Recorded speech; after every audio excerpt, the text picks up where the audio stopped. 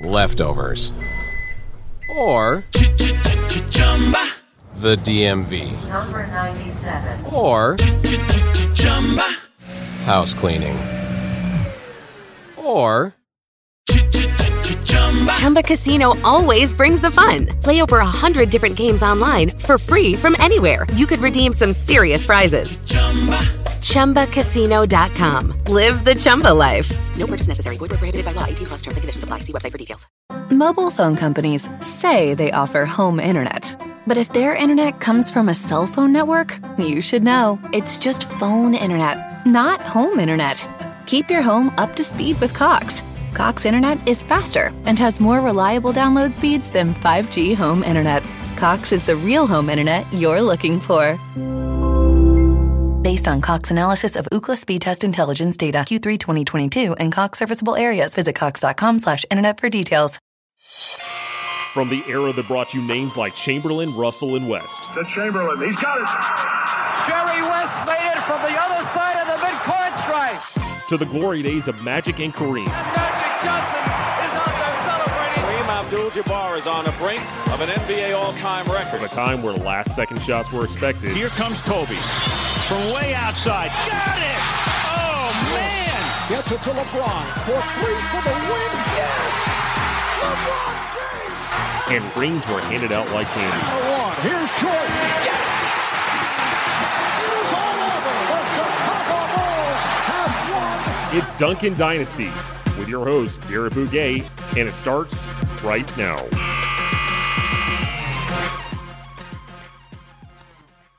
Welcome to another episode of Duncan Dynasty. I'm your host, Garrett Bouguet, and with me I've got a very special guest. He's a writer at the 94. He also hosts the 94 Morning Shoot-Around every Friday. He's a graduate of the Sports Business Classroom, and he's also a third-time guest on this program.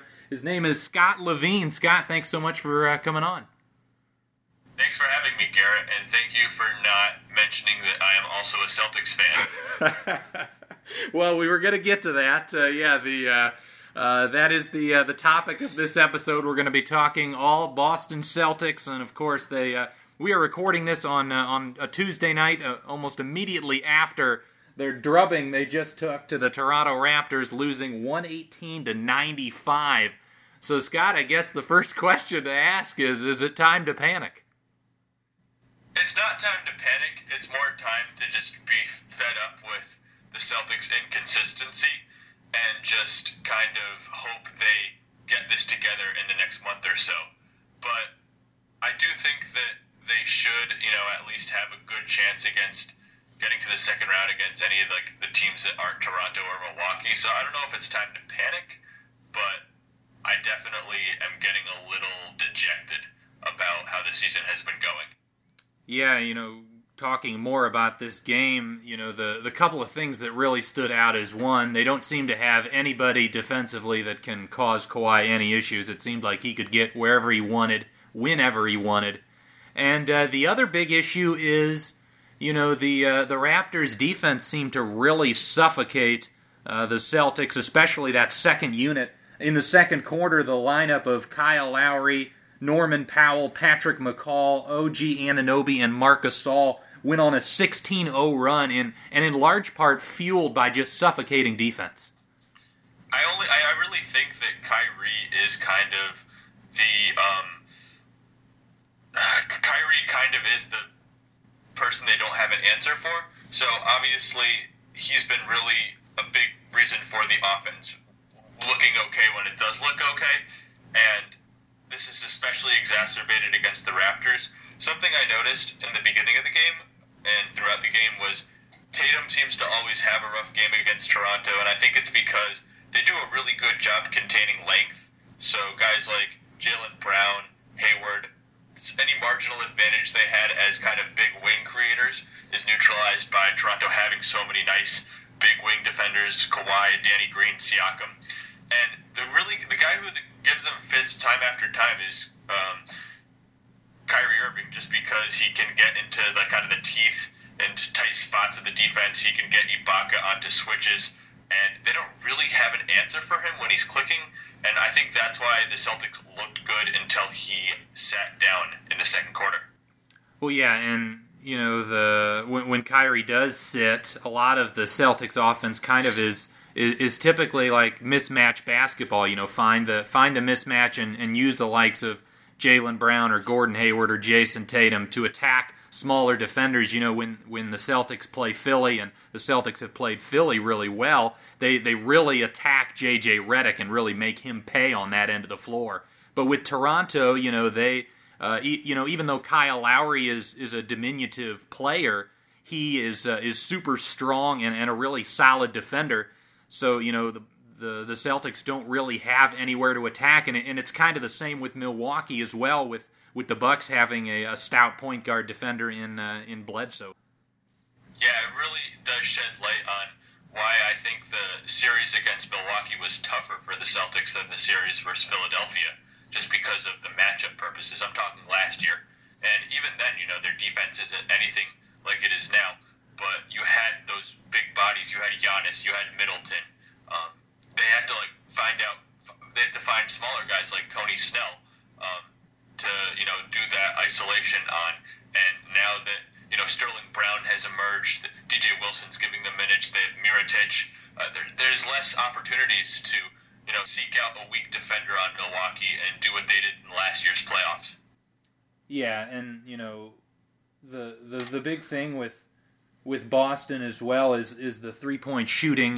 They take a lot of 3-point shots, have a lot of guys spreading the floor, 1 through 5, and when the 3-point shot doesn't go down, it can look kind of ugly. And one of the things I wanted to talk to you about is they moved Marcus Smart and Marcus Morris into the starting lineup pretty early on in the season when the team was struggling, and it seemed like they figured things out, and adding that toughness to that starting lineup really righted the ship. But I almost think they should maybe make another alteration to that lineup and maybe get a guy like Jaylen Brown or Hayward back into that starting lineup. What are your thoughts on that? So I want to give a shout out to Celtics blog and step back writer Max Carlin. I don't know if you've seen him on Twitter, but he's definitely kind of one of the people leading the anti-Terry Rozier brigade. And I think one of the most obvious solutions to that is to put Marcus Smart in as the full-time backup point guard. We've seen it in spurts last year when Terry was promoted to the starting lineup with the absence of Kyrie Irving. And I think it would work a lot better than what's currently going on right now. And yeah, I think it would be either Jaylen or Hayward. Probably Jaylen, just because Hayward, I think, can benefit from having more creation opportunities with the second unit. But yeah, you'd put in Jaylen Brown, you'd have Marcus Smart playing point guard, and that's probably better than what they currently have now, where Terry Rozier is running the point. I'm fine with Marcus Smart as a starter. I just think that the biggest thing here is trying to limit the impact of Rozier. Yeah, that's a really good point. I like that, and Smart allows them to really have great size with him as the backup point guard to switch everything when he's out on the floor. And I think, I would probably go with Jaylen Brown as the starter because he gives the offense a little bit more speed and transition capability. And, it also keeps Hayward in that position where I think, his playmaking, his passing is pretty crucial to that second unit. Yeah, definitely. And you've seen him really come into his own in games in which Kyrie Irving was injured. I think ultimately they can figure it out, but in the meantime, it kind of makes more sense to have him, be able to feel a little bit more liberty to put the ball on the floor and create for others as he still tries to figure out his role in late February on the 2018-2019 Boston Celtics. Yeah, speaking to Gordon Hayward, there's obviously been a lot of talk with him, and he's coming off this horrible injury, and he had a couple of setbacks in his rehabilitation process where he had to have a second surgery, which put him back, and he certainly struggled early on in the season, and he's still nowhere near the Gordon Hayward that we saw in Utah. But I did have some interesting stats just looking at his monthly numbers from the start of the season and now. His numbers in October, he was averaging just over 10 points a game, shooting just over 40% from the field, around 36% from three, only getting to the line 1.7 times a game, only 1.7 assists, a 10.5 PER, which is well below the league average, and the Celtics' offensive rating was 91.3. But to just show the improvement that he has had, his numbers in February, not including the game here on Tuesday against Toronto, but in February he's averaging over 13 a game, shooting 55% from the field, 50% from three. He's got his free throw attempts up to 2.6, averaging nearly 4 assists, and his PR is at 19.5, and the Celtics' offensive rating with him on the floor is, almost 129. So, there's been a lot of talk about Hayward and his struggles this year, but month over month, I think he's consistently gotten a little bit better. And as a bench guy, I think, especially if he continues to make, small incremental progress up until, the April and May, I think he's going to be a solid contributor for this team. Yeah, I'm really glad you pointed out those stats because I do think that there has been some improvement, even though you kind of have seen him wither away, so to speak, when, we're on national TV playing against a potential, Eastern Conference Finals opponent. He really gave us nothing in the Milwaukee game, if you remember. And then tonight, obviously, no one other than Kyrie in the beginning of the game had much of a positive impact for the Celtics. So I think that a lot of his, flaws are more magnified. Maybe that's indicative that he's, not quite ready to play against these matchups, but it also could just be, having a few bad games at inopportune times because we have seen him play at a high level in February in flashes. Yeah, that's the thing when you're going up against the likes of Milwaukee and Toronto and even Philly. You're talking about teams that are in the top half of the NBA defensively, and those are really the ones where you can get a barometer of where a guy's at, and he's certainly not there. He's not ready to carry any sort of a load yet. But again, he still may continue to improve as we head towards the playoffs. Another guy, again, we've already talked about him a little bit here, that has struggled, I think, in these big games is Marcus Smart. His shooting has been well talked about. He's up to around 35% from three this season, which is a marked improvement upon previous years. But his shooting in these big games has really been poor. I actually went back and looked at his 3-point numbers against the top 4 teams in the East and the top 3 teams in the West. Some of the best teams in the NBA, and including tonight's game, he's 15 of 62 on the season, which is just around 23%. So, despite the fact that he's making more, it seems to be that he's knocking down more shots against weaker defenses. Yeah, I could definitely see that. A team like Toronto, they don't have to concede a wide-open Marcus Smart three-point shot. We've already talked about how they cover so much ground. They really are able to neutralize Boston's length. So they really don't need to, send another defender at Jason Tatum. I think Kawhi and Siakam is more than capable of guarding him one-on-one. So that definitely for Toronto makes sense. Milwaukee, again, a lot of nice switchy wing defenders. So I'm not surprised by that stat. I will say that I'm going to sound like a Marcus Smart cliche because I'm going to talk about, the stats that don't show up in the box sheet. But I do think that there was one moment when we were down by 20 in the third quarter, and I remember Marcus Morris missed an inside shot. Marcus Smart got the offensive rebound, kicked it back to Marcus Morris, and then Marcus Morris missed again from 3. Smart didn't get the offensive rebound again. Danny Green got it, but then Marcus Smart ripped him from behind and then passed to Morris for the easy layup under the hoop. So I've always felt like Celtics kind of have a lot of guys who seem to I don't want to say mope, but have this kind of forlorn energy about them when things start to not go their way. Maybe that's just my projection onto them as a fan, but I think you can agree that this is a team that kind of lets negativity ruminate at times. So I think that Smart plays an important role as just like being kind of unflappable on the court, being someone who can get them back in the game, can energize them. You saw that a little bit last year when he missed the first 4 games of the Milwaukee series. It was tied 2-2. He came back in Game 5 and I thought played a really crucial role and helped the Celtics win in 7. So, I kind of see Smart as a positive no matter how he shoots and have always, but it's definitely something to watch that maybe that this is a little bit of empty calories and getting open looks against teams unequipped to defend the Celtics. Well, yeah, I certainly agree with you that he is still a positive. He's a terrific defensive player, and yes, he makes some of those hustle plays, those plays that really inspire your teammates. And he offensively, despite the fact that he doesn't shoot the 3 ball well, he's a willing shooter, which I think is a positive.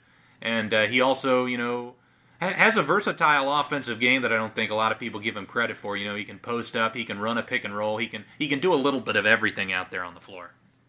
And I think that's why also having him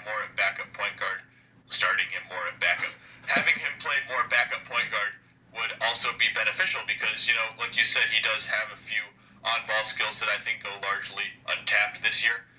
He's mostly used as a spot-up threat. And so, which is kind of funny to use Marcus Smart as a spot-up threat. So again, it would kind of improve spacing to have him on the ball instead of off the ball, and you'd be able to see his skills on display there. It can't be worse than our current backup point guard situation. Yeah, and the whole thing about his off-ball shooting, you nailed it right on the head there. That the idea that if he's backup point guard, he doesn't have to be spotting up as much. And if he's not in the starting lineup, his minutes are going to come down. And I think, I think he can still give you the same sort of positive impact with his hustle and defense in 24 minutes that he would as a starter in, 32 to 34. Yeah, and even if you want to get it up to like 30 minutes, I'm fine, playing him alongside Kyrie just because it seems like no matter who plays alongside Kyrie, it works out. But yeah, I definitely think there is a better way to utilize him than having him play off ball next to Terry Rozier in the second unit. Now, what's been your thoughts on the Celtics' young wings? Of course, Jason Tatum entering he's in his second year this season, and Jaylen Brown in his third season. And both of them seem to struggle a bit at the start. With Tatum, there was a lot of talk about he's settling for too many mid-range jumpers, not attacking the basket. And with Jaylen Brown, he really struggled with his three-point shot after shooting the ball pretty well from 3 in his first couple of seasons. What has been your thoughts on them and their struggles this season? Yeah, so I think that they kind of in the beginning of the season represented my frustrations with the team along with Rozier, just because they had trouble finding out the difference between shots that they should take and shots that they can take. Obviously, we saw what they can do last year in the playoffs, and this is not like a new narrative. This has been harped on. They had feature roles on the Celtics offense when they went to the Eastern Conference Finals, and how are they going to adjust with Kyrie and Hayward back? So I'm not really adding much to the table with that take, but I still think it's been a little bit of an adjustment for them. I think that both of them kind of see themselves as future offensive cornerstones, and especially in Tatum's case, that's pretty founded. So I do think that Brad Stevens has a history of letting guys, play to the full capacity of their skill set. You kind of saw that in a little bit with Evan Turner, taking on that backup point guard role when he was here. Isaiah Thomas obviously was able to do, whatever he wanted in the time he was in Boston. So I think that this has been the first year that Stevens actually has a surplus of offensive creation, and it's been kind of a struggle to, get some of the younger guys especially to be like, oh, wait, you shouldn't do that. You shouldn't take that off the dribble too, because we can get a better shot even though this is something you have done and we know you can do and you can do. So it's been very interesting. Tatum and Brown have both kind of acquiesced to playing a smaller role. I mean, how could you not when watching Kyrie's brilliance? But there is still some of that lingering, I think. Yeah, and there's been a lot of talk, especially in recent weeks, about the Celtics' chemistry issues. And again, I think the starting lineup has has continued to be a storyline, but, Kyrie Irving has made a few comments over recent weeks. I think one was saying that, we've got guys that think they're capable of doing more, and, I don't think he was necessarily saying that as like, they're wrong in that, but just that maybe they're doing more than they should.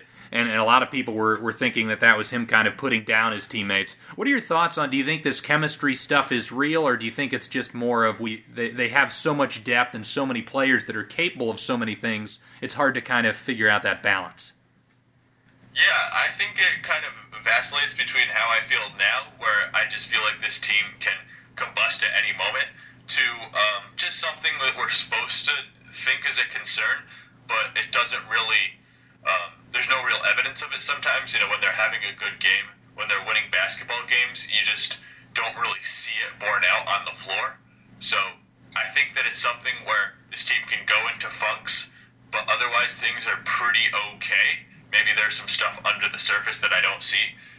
For more often than not, I think things are usually okay, and I'm just supposed to act like there's some chemistry issue that I can't, observe on the floor. Well, yeah, that's the hard thing, is because if things are okay, this whole inconsistency that this team has suffered from is really confusing, and so it is oftentimes easier to just say, well, yeah, there's some issues in the locker room, but the game this past Saturday against Chicago, they get blown out by the Bulls. I think they got outscored by 20 in the second quarter to Chicago, and then of course here on Tuesday night getting blown out by Toronto. And then, last Thursday, having a pretty impressive performance despite the defeat to Milwaukee, where they were right in that ball game. Prior to this loss to Toronto, for the most part this season, I think the Celtics have played pretty well against, some of the upper echelon teams in the NBA, but have struggled at times against weaker competition. Yeah, and I think that they really get up for these upper echelon teams, and maybe in the past, the upper echelon teams didn't really, everything had been going well for Toronto and Milwaukee, so they didn't see this as an opportunity to right the ship the way the Celtics did. So I think in the past, when they were beating Milwaukee and Toronto despite struggling earlier in the season, it just meant a little bit more to them. Maybe we're at the point where Toronto and Milwaukee are just kind of are tired of getting beat by the Celtics and are kind of firing back. It definitely seemed like Toronto wanted this win. They kind of just had their foot on the gas pedal the entire time. Which, you don't always see from them. Maybe the infusion of Jeremy Lin and Marc Gasol has kind of helped their bench consistency. That's been a thing, kind of like the Celtics, where they, get out to a lead with Kyle Lowry and Kawhi Leonard, only to maybe surrender it. Fred VanVleet's been not as good this season. Norman Powell's been up and down. So maybe their bench depth has helped them seal it over the Celtics this time, but they definitely look like they wanted it more than previous matchups. Now, to speak on that Milwaukee game from this past Thursday night, the Celtics, I believe, ended up losing that one by just one, and it was a pretty tight game throughout. But Kyrie Irving struggled mightily in that first half, and I think Milwaukee was up 7 at halftime. But what were your thoughts on that game and that matchup in general between the Celtics and Bucks? Of course, these two teams are starting a bit of a rivalry here with that really tight 7-game series last year in the first round. Yeah, especially after that first half. I think that I might be in the minority here, but I think that Chris Middleton is on the short list of most feared players by Celtics fans, just because he shot 60% during the beginning from 3 of that last year's playoff series against us, and he had 12 points in the first half.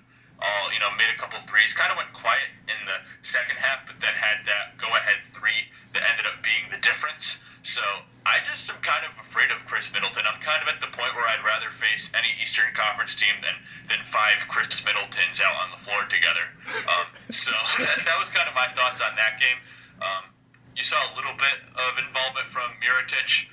Giannis is going to be a problem. You kind of expect that. I think that's why Middleton seems more scary, just because when he goes off, it's a little more surprising, whereas you kind of just see Giannis going off as a given.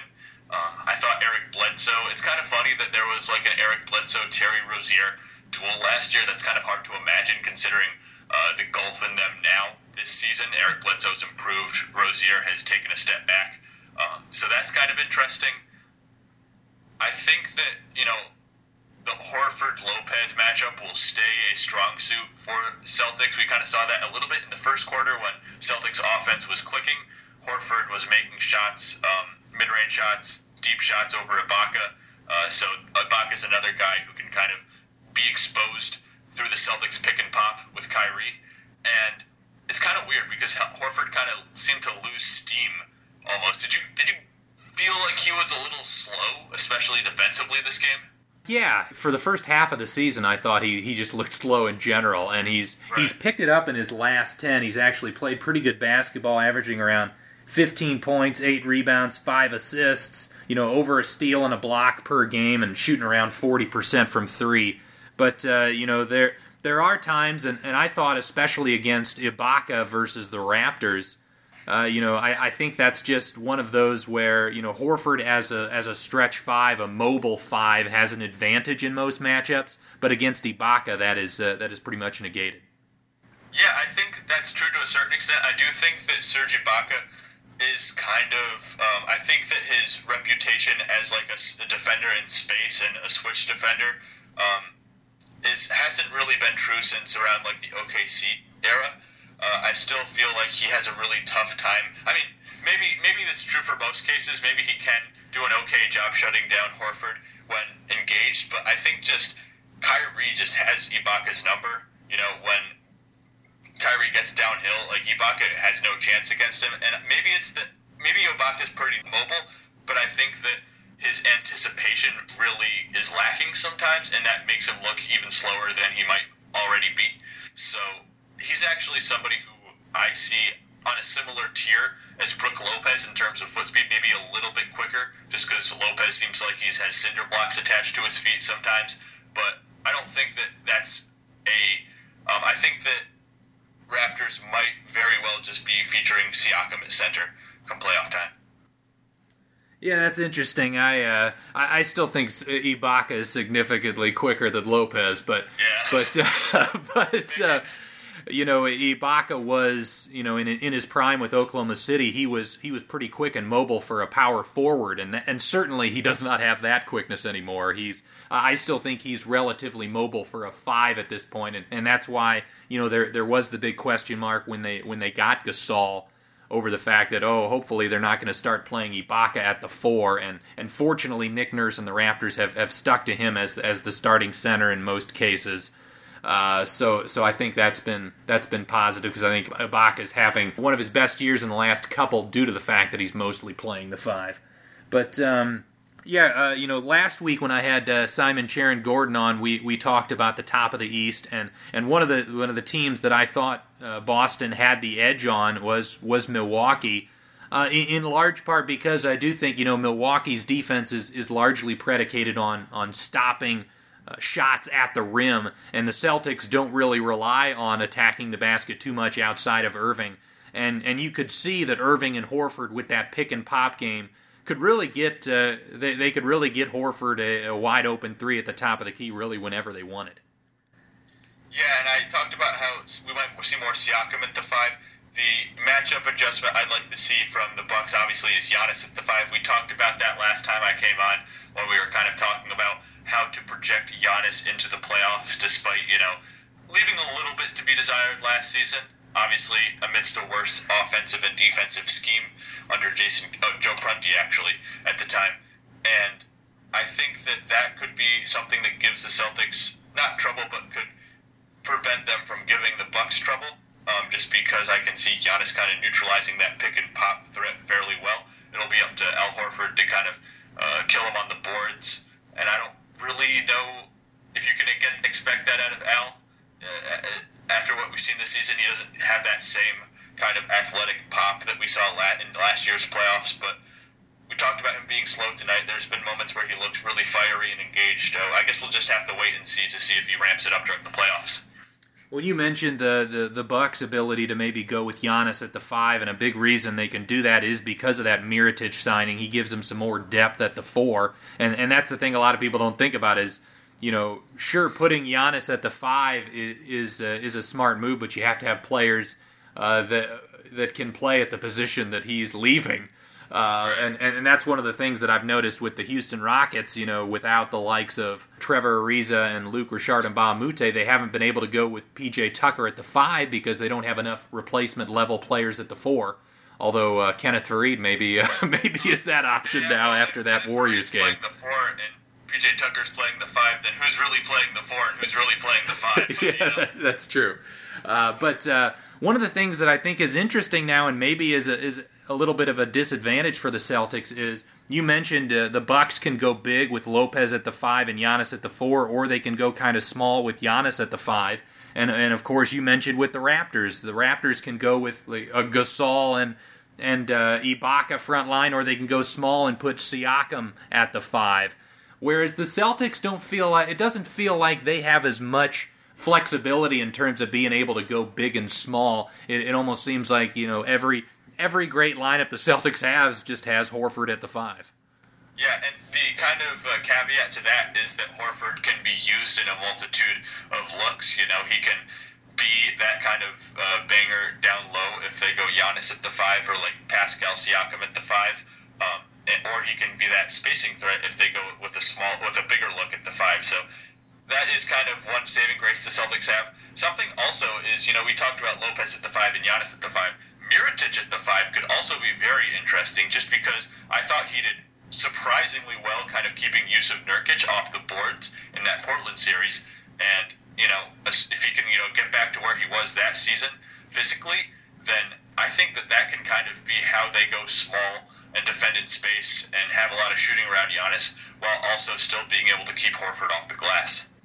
Yeah, so, again, I talked on last week's episode. I have Toronto right now as my favorite in the East, with Milwaukee a close second and Boston a close third, with Philadelphia fourth. How do you rank the top 4 teams in the East currently? And you said Toronto, Milwaukee, Boston, Philadelphia? Yes. That's mine. Oh, okay. Well, easy enough there. So another thing I wanted to discuss is, now with this loss, the Celtics have moved 2 games behind Philadelphia for the 4 spot, and they're a full 3 games in the loss column back of the Pacers in that 3 spot.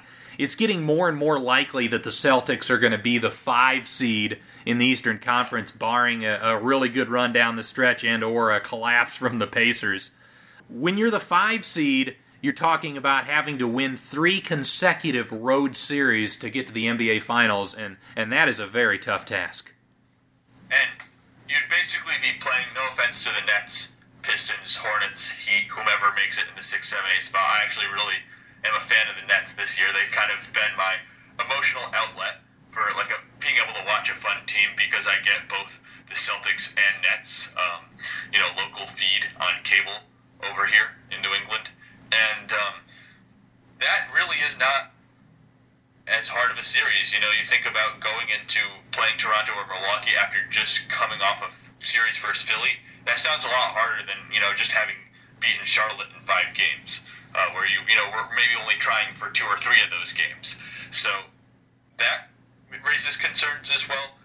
One question I have for you, how do you see this shaking out for Indiana? Because you talked about how they could maybe, slip a little bit. They have been staying afloat despite Oladipo. What is your kind of read on this situation? So yeah, them losing Oladipo, I think, is more of a playoff problem than a regular season issue. And of course, the Pacers, I think, lost 5 straight after that Oladipo injury, and I think that was just more of an emotional letdown that the team had. But since then, they've been playing really good basketball. Their defense is solid, and they're gonna bring their defense and effort every single night, and that's gonna be good enough to beat a lot of the teams in the NBA. They may struggle to score enough against the upper echelon teams, but again, we're talking about we're basically at the quarter of the season mark left, so it's hard to make up ground when there's so few games left to play. The Pacers almost remind me of like a frisky Orlando Magic team back in the day. I guess that's kind of funny because the former Pacers coach Frank Vogel also coached the Orlando Magic, but this is just like a team, look at their lineup, Darren Collison, Corey Joseph, Bogdanovich, Thad Young, Miles Turner, with, Sabonis in there. And it's like, this is exactly like the type of frisky team that's going to defend hard despite not really having a surefire number one option and win a bunch of games in March and April. And luckily for them, we're a few days away from March and April. So I think that I agree that they'll probably hold on to that third or at least fourth seed if either Boston or Philly goes on a run. Yeah, and, I would definitely favor Boston, if it were a situation where Indiana falls to the 4 and Boston is at 5, I would certainly favor Boston in that series. But, not only does it matter just winning and getting through, but how much effort and energy you have to apply to get through each round. I don't think that would be an easy series for the Celtics. Again, because the Pacers are this fit, physical, tough basketball team, that series, even if the Celtics win in 5 or 6, it's going to be grueling and it's going to be potentially costly in terms of the team's fatigue heading into a round 2 matchup, which, again, if they're the 5 spot, they'd be going up against the Milwaukee Bucks. That Nets-Pacers 3-6 series, that's going to be on NBA TV most games, right? Oh, for sure. But you know what? I actually would I'd actually be pretty interested in that series, to be completely honest, because as you said, the Nets have been surprisingly fun to watch this year, and they haven't been healthy with the likes of LeVert and Dinwiddie both getting separate injuries, but when both of them are healthy, and with D'Angelo Russell and the 3-point champ Joe Harris, they've got a solid young center in Jared Allen. That they've got some pieces there to make a series at least somewhat interesting. I even think, I'm going to take it one step farther, I think they could beat the Pacers in the first round.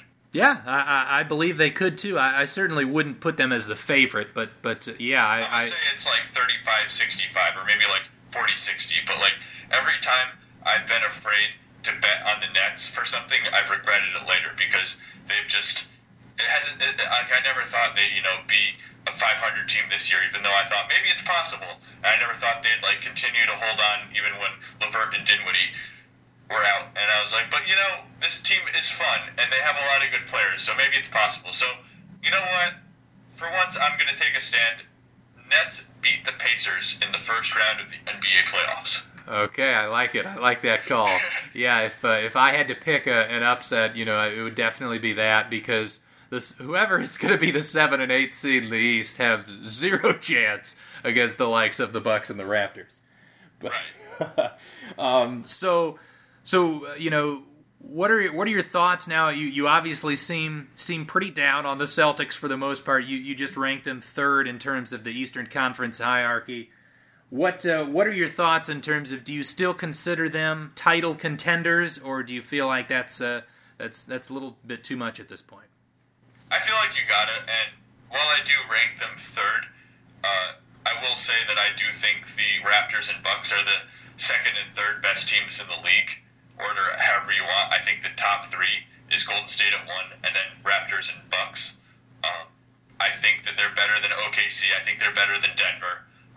I don't see either of those as a real threat to the Warriors' throne. I would maybe put the field in the Eastern Conference at like a 30% chance, maybe 25, which is about how I felt about the Houston Rockets last year. There hasn't been that kind of Rockets-level team this year to threaten the Warriors in the Western Conference Finals. So I will say that while, I have them 3rd in the East, you could argue that they're still around the top 5. Maybe not quite. Maybe I'd put OKC and Denver before Celtics just because they've been a little disappointing. They're on pace for about 50 wins. They are less consistent.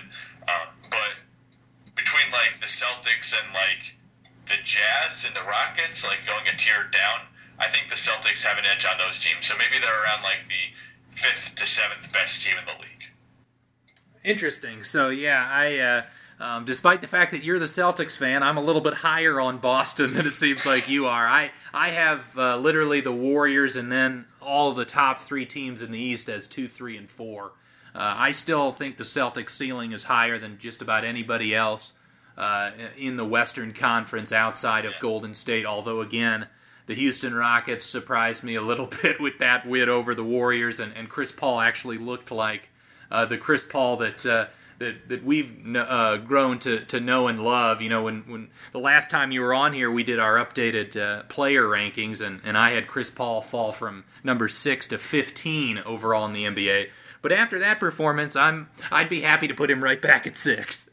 Or at least keep him at 15 as opposed to continuing to dock him, because I think that you and I both agreed that 15 was a good spot for him, because there was a chance that, you know, once he fully recovers from injury, that he would look more like the Chris Paul of old, and I think we're kind of proven right for that. And I probably would have the Celtics ranked higher than like the Thunder and the Nuggets. I don't know exactly how I'd order it. I think they're about in the same echelon for me right now.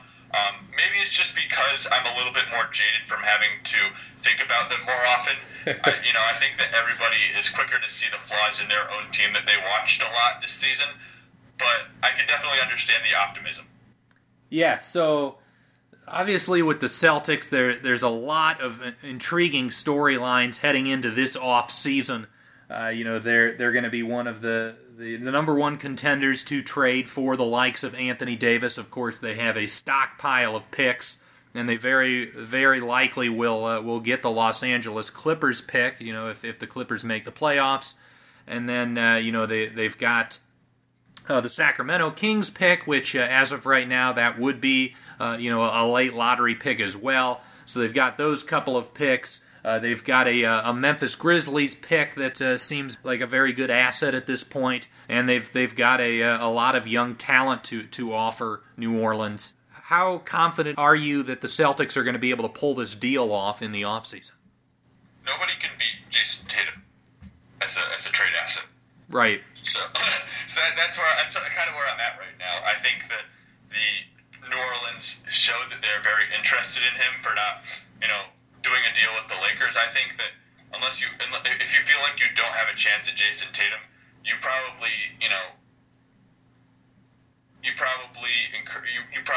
humor the Lakers a little bit more than the Pelicans did, but they didn't seem very interested at all with the Lakers were pushing. Maybe some of that was also they just didn't want to be a pawn in Clutch's chess game.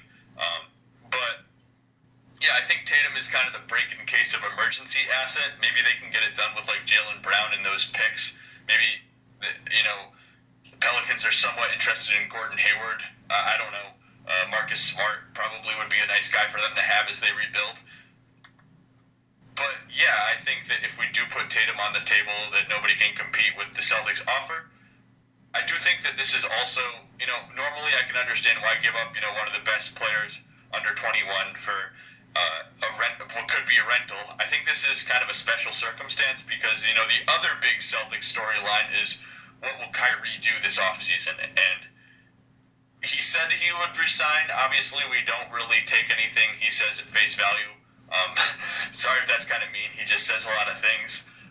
I really like him as a player, and seems like a cool guy. I just don't want to put too much stock into his words. That being said, I think that being able to trade for Davis would be a pretty compelling case for him to stay, because I think there's reasons for him to leave, where you look at, if Hayward isn't quite where we expected him to be, if, they lose in the second round, let's say, and Kyrie kind of looks around and is like, if we have this guy, Gordon Hayward, on a max contract, maybe this window is just not going to ever open, and I need to go somewhere else to contend for a championship again. So I think AD kind of quells that concern. So in that circumstance, I would be more willing to part with Jason Tatum if it meant also keeping Kyrie. Well, yeah, speaking of some of the things that have come out of Kyrie Irving's mouth, obviously he had that comment talking about that he thought that the earth was flat, which... Yeah, that was back in the Cleveland days, so you guys got the brunt of that. Not that by any means to associate you with the Cleveland Cavaliers, but... Yeah, 10 years ago I would have been fine with that, but not anymore. But and then Kyrie also had the comment where he came out and he didn't have to do this, but he came out and during some I don't know exactly what the event was, but it was in the Boston Garden, and he said to the Boston fans, like, if you will have me, I'll re-sign and make my commitment to come back. And then just a couple of weeks ago he seemed to go back on that statement. But it's one of those things where it's like, no one asked you to make the statement in the first place. Yeah, I think it also came from, And obviously, like, we've kind of covered how the world is flat is kind of like a joke he had, and it's like, for whatever Kyrie reason he said it. So important to know that he's not an actual flat earther, but you know this. But in terms of saying at the beginning of the season, I think maybe it came from a place of naivety where he thought that if he made that commitment, then he still wouldn't be bombarded with questions. I think that he still has been, mostly because a lot of the Kyrie is leaving speculation has come from external sources. It seems like you can really speak any Knicks rumors into existence. You have a lot of guys, people are saying Zion Williamson's going to go to the Knicks or something, when really there's only a 14% chance that that'll actually happen. So there just seems to be a way of, like, people speaking the idea of players onto the Knicks into existence. So I've never really taken that threat seriously. Maybe I should. I don't see him going to team back up with LeBron. I don't know what the 2 max slots thing was when he was, like, holding up a 2 to Kevin Durant. He could have been saying, "You've won 2 rings, now it's time to join me in Boston." But that's probably not what it was. I don't know what it was. But, there's just been a lot of media swirling around him. I think he's been right to be kind of annoyed at it. That being said, he's going about it about as poorly as one could imagine. And he's, said such that he doesn't have that much understanding of the media and tact for all this, and it really shows. Yeah, so, what are your thoughts in terms of the chances of him actually leaving the team? And do you think the playoff run that the Celtics will have this season will have any bearing on that decision? Yeah, I think that I think it really has to come down to feeling like we can't contend as long as Gordon Hayward's on a max contract, and that can be aided if we don't get far in the playoffs and he doesn't see this as a title contending team, and that's why I think trading for Anthony Davis would make a huge difference in that regard if that did happen. Now, in that Davis trade, you mentioned that nobody can beat an asset in terms of the Celtics' Jason Tatum. But my question is, do you throw that asset on the table if you are Danny Ainge? I'm going to put you in his shoes. When, in my mind, I think an offer of Jaylen Brown, and I'm partial to the idea that I like Jaylen Brown more than any of the Lakers' assets personally. I think a Jaylen Brown, and you mentioned either a Marcus Smart or Gordon Hayward, whoever the Pelicans would like most out of those guys, plus, any number of their draft picks, I think, would still be the best offer the Pelicans have. Yep, and, there's 2 things that give me a little bit of pause. One of them's kind of like irrational, and one of them is, just recent developments. So the first one is, like, do you have any ill will towards Celtics if Danny Ainge, strongly hinted that if you wait, you might have Jason Tatum, and then not offering him? Would you feel like you would just want to spite them as the Pelicans and just look elsewhere? I mean, if you're Danny Ainge, you have to say anything to make it so that the Pelicans don't trade him. I mean, if you have to say, "I'll sell my house," he should do it. Yeah. And I get that, but do you think that the Pelicans then harbor any resentment if Danny Ainge then does not offer Tatum, and that could maybe sour negotiations? Well, I mean, yeah, certainly there would be resentment. I would totally get that, but to the point where they would just no longer think logically and not take the best offer available, that's hard for me to believe. Yeah, probably, and I guess there would have to be a comparable offer for them to be able to ignore the Celtics. And that comparable offer, I think, actually lies in Los Angeles, not on the Lakers, but on the Clippers. Oh, okay. I'm interested to hear this. Yeah, so you look at the return that the Clippers got for Tobias Harris, right? A 2021 Heat pick. You have the 2020 Sixers pick. And then you have, they can offer their 2021 pick because the Celtics will probably have their pick. But let's say that even if they don't make the playoffs, then they have their own pick to offer, and the Celtics don't have that 29 pick from the Clippers. So you combine all that, maybe add Shai Gilgeous-Alexander, Montrezl Harrell. They'll probably want him because Julius Randle will probably decline his player option, and flee for greener pastures unless they really, offer him a lot. You have Landry Shamet. You have, I guess that's kind of it in terms of young players on the Zubac if they really want him. They apparently didn't earlier, but between Shai Gilgeous-Alexander and those picks, I think that Gilgeous-Alexander is about on the level of Jaylen Brown as a prospect. And then if you present a similar slew of picks, I think that it becomes interesting if the Celtics are unwilling to offer Tatum. Well, and I think that's interesting as well when you compare that Clippers package to the Lakers, because, it can't go without saying that the Lakers right now own a lottery pick. So that pick that in the event that the Clippers do somehow miss the playoffs, obviously we don't know who's going to make it in the 7 and 8 spots in the West as of now. But, there's a decent chance that the Lakers pick might actually be better than the Clippers pick. And then you factor in the Lakers, despite the fact that they don't have any premier assets. They do have quantity in terms of their assets. The ability to offer the likes of Kyle Kuzma and Lonzo Ball and Brandon Ingram and Josh Hart. They've got a lot of decent pieces. I would question whether the Clippers offer is better than that Lakers deal, even though, yes, maybe that Miami 2021 would be the best asset out of everything. Yeah, and I think that, so I'm a little bit more of a Lonzo optimist. I think that Lonzo and Shai Gilgeous-Alexander and Jaylen Brown are all around the same echelon as prospects. So I think that Lonzo would still be around the best asset the Lakers could offer, maybe that late lottery pick. In this draft, I don't really see that as a better asset than Lonzo. So I think that it goes to show that the Celtics probably best or second best asset, and the Clippers' second best asset is on par with the Lakers' best asset. Yeah, so that's where I again am more optimistic about the Celtics than you are. I like Jaylen Brown better than either of those guys.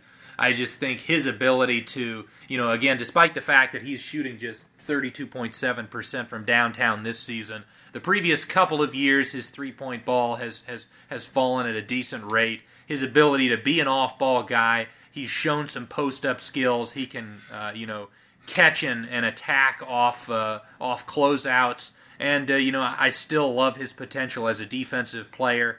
Albeit, Lonzo Ball, I think, is a better defensive player right now than Brown. But I still love the ceiling of Jaylen Brown, I think, more than the average person. Yeah, that's fair. And I probably do, too. I'd probably rank those guys Brown 1, and then SGA, and then a pretty, even though I am, kind of optimistic about Lonzo, a little bit of a gap, and then Lonzo. I just think that, general consensus-wise, who knows what the Pelicans think, I think they're all, talked about in similar light at the moment. So you've already made one prediction. You've called the Brooklyn Nets over the Indiana Pacers if that ends up being the first-round matchup. So I'm going to put you on the spot once again. This time next year, do the Celtics have both Kyrie Irving and Anthony Davis? Celtics? Let me tell you about the Celtics, Garrett. Celtics, were able to rebound from their second-round loss in the 2019 playoffs and retain Kyrie Irving and trade for Anthony Davis. It cost Jason Tatum, but they decided if it was the price to keep Kyrie and get Davis together, it was worth it. Okay, so you heard it here. The Celtics going to have a very disappointing playoffs, but a wonderful and exciting future. That's all I've got for this episode, Scott. This has been a blast talking one of the more confusing teams in the NBA this season. Thanks so much for your time and for coming on. Of course, and I've already forgot about the loss. Thanks for listening to this episode of Duncan Dynasty. If you'd like to support the show, you can follow me and the program on Spreaker.com. That's Spreaker.com. You can also subscribe to the show on iTunes or wherever you get your podcasts. You can also leave a rating and review. You can email me at g-bugay, B-U-G-A-Y, at onu.edu. You can give me any questions, comments, concerns, compliments. Be happy to hear from you, and hopefully I can get back to you as well. You can get a hold of me on Facebook at facebook.com/Garrett Bugay. Garrett is spelled with 2 R's and 2 T's. You can also catch me on Twitter at Garrett Bugay. I plan on airing episodes just about every Wednesday with occasional breaks throughout the entirety of the 2018-19 season, including the off season. And if you're starving for more content, I urge you to check out any of my guests' previous material. A lot of the guys I have on have their own podcasts as well and do a lot of interesting stuff. Thanks again for listening, and have a great day. Leftovers. Or the DMV. Number 97. Or house cleaning. Or Chumba Casino always brings the fun. Play over 100 different games online for free from anywhere. You could redeem some serious prizes. ChumbaCasino.com. Live the Chumba life. No purchase necessary. Void where prohibited by law. 18+ terms and conditions apply. See website for details. Mobile phone companies say they offer home internet. But if their internet comes from a cell phone network, you should know. It's just phone internet, not home internet. Keep your home up to speed with Cox. Cox Internet is faster and has more reliable download speeds than 5G home internet. Cox is the real home internet you're looking for. Based on Cox analysis of Ookla speed test intelligence data Q3 2022 and Cox serviceable areas, visit cox.com/internet for details.